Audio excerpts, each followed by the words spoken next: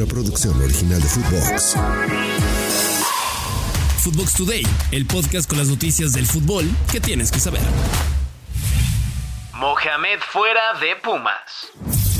El estratega, Antonio el Turco Mohamed, presentó su renuncia como director técnico del equipo felino, argumentando motivos personales, y en su lugar, la directiva auriazul nombró al auxiliar técnico del turco, Gustavo Lema, como director técnico para el Clausura 2024.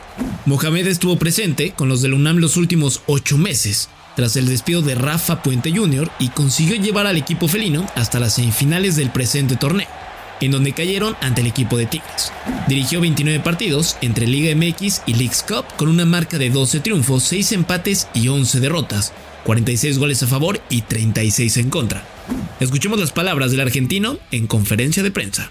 Estoy muy agradecido con la directiva. También pido una disculpa a todos los integrantes de la directiva, a la afición, por no terminar el contrato, que faltaban 5 meses. No es por ir a trabajar a otro equipo, corto cualquier tipo de especulación, es por un tema de descanso mental, que serán unos cuantos meses. No sabemos, serán 4, 5 meses, un año, lo que sea necesario para agarrar energía y volver a estar con toda la energía, valga la redundancia, para estar en un club que te demanda tanta energía como Pumas. Entonces, ese es el motivo principal, no hay nada más. Antes de seguir con las notas, no olviden darle seguir a Footbox Today, calificarnos con 5 estrellas, activar la campanita y escribirnos qué les pareció este episodio. Chicharito cerca de Chivas. Javier Hernández podría convertirse en la contratación bomba de Guadalajara para el Clausura 2024, según rumores de la prensa, los cuales aseguran que será la próxima semana cuando podría hacerse oficial el fichaje. La directiva rojiblanca ya habría enviado una propuesta formal al delantero por un contrato de 6 meses o un año con un salario que lo colocaría como el mejor pagado del rebaño, por encima de Alexis Vega y sus $3.5 millones al año. El ex del Manchester United, quien se recupera de una lesión en la rodilla que lo tiene alejado de las canchas desde junio pasado y actualmente se encuentra sin equipo, volvería al equipo donde debutó en el año 2006. Este martes, JJ Macías afirmó que le gustaría compartir vestidor con una leyenda como Chicharito ante las especulaciones sobre esta posible llegada. Como tú dices, es época de rumores y quién no quiere jugar al lado de Chicharito. Entonces, feliz, ¿no? De que lleguen siempre los mejores jugadores al Club Guadalajara para darle a la afición alegrías. Fracaso del United.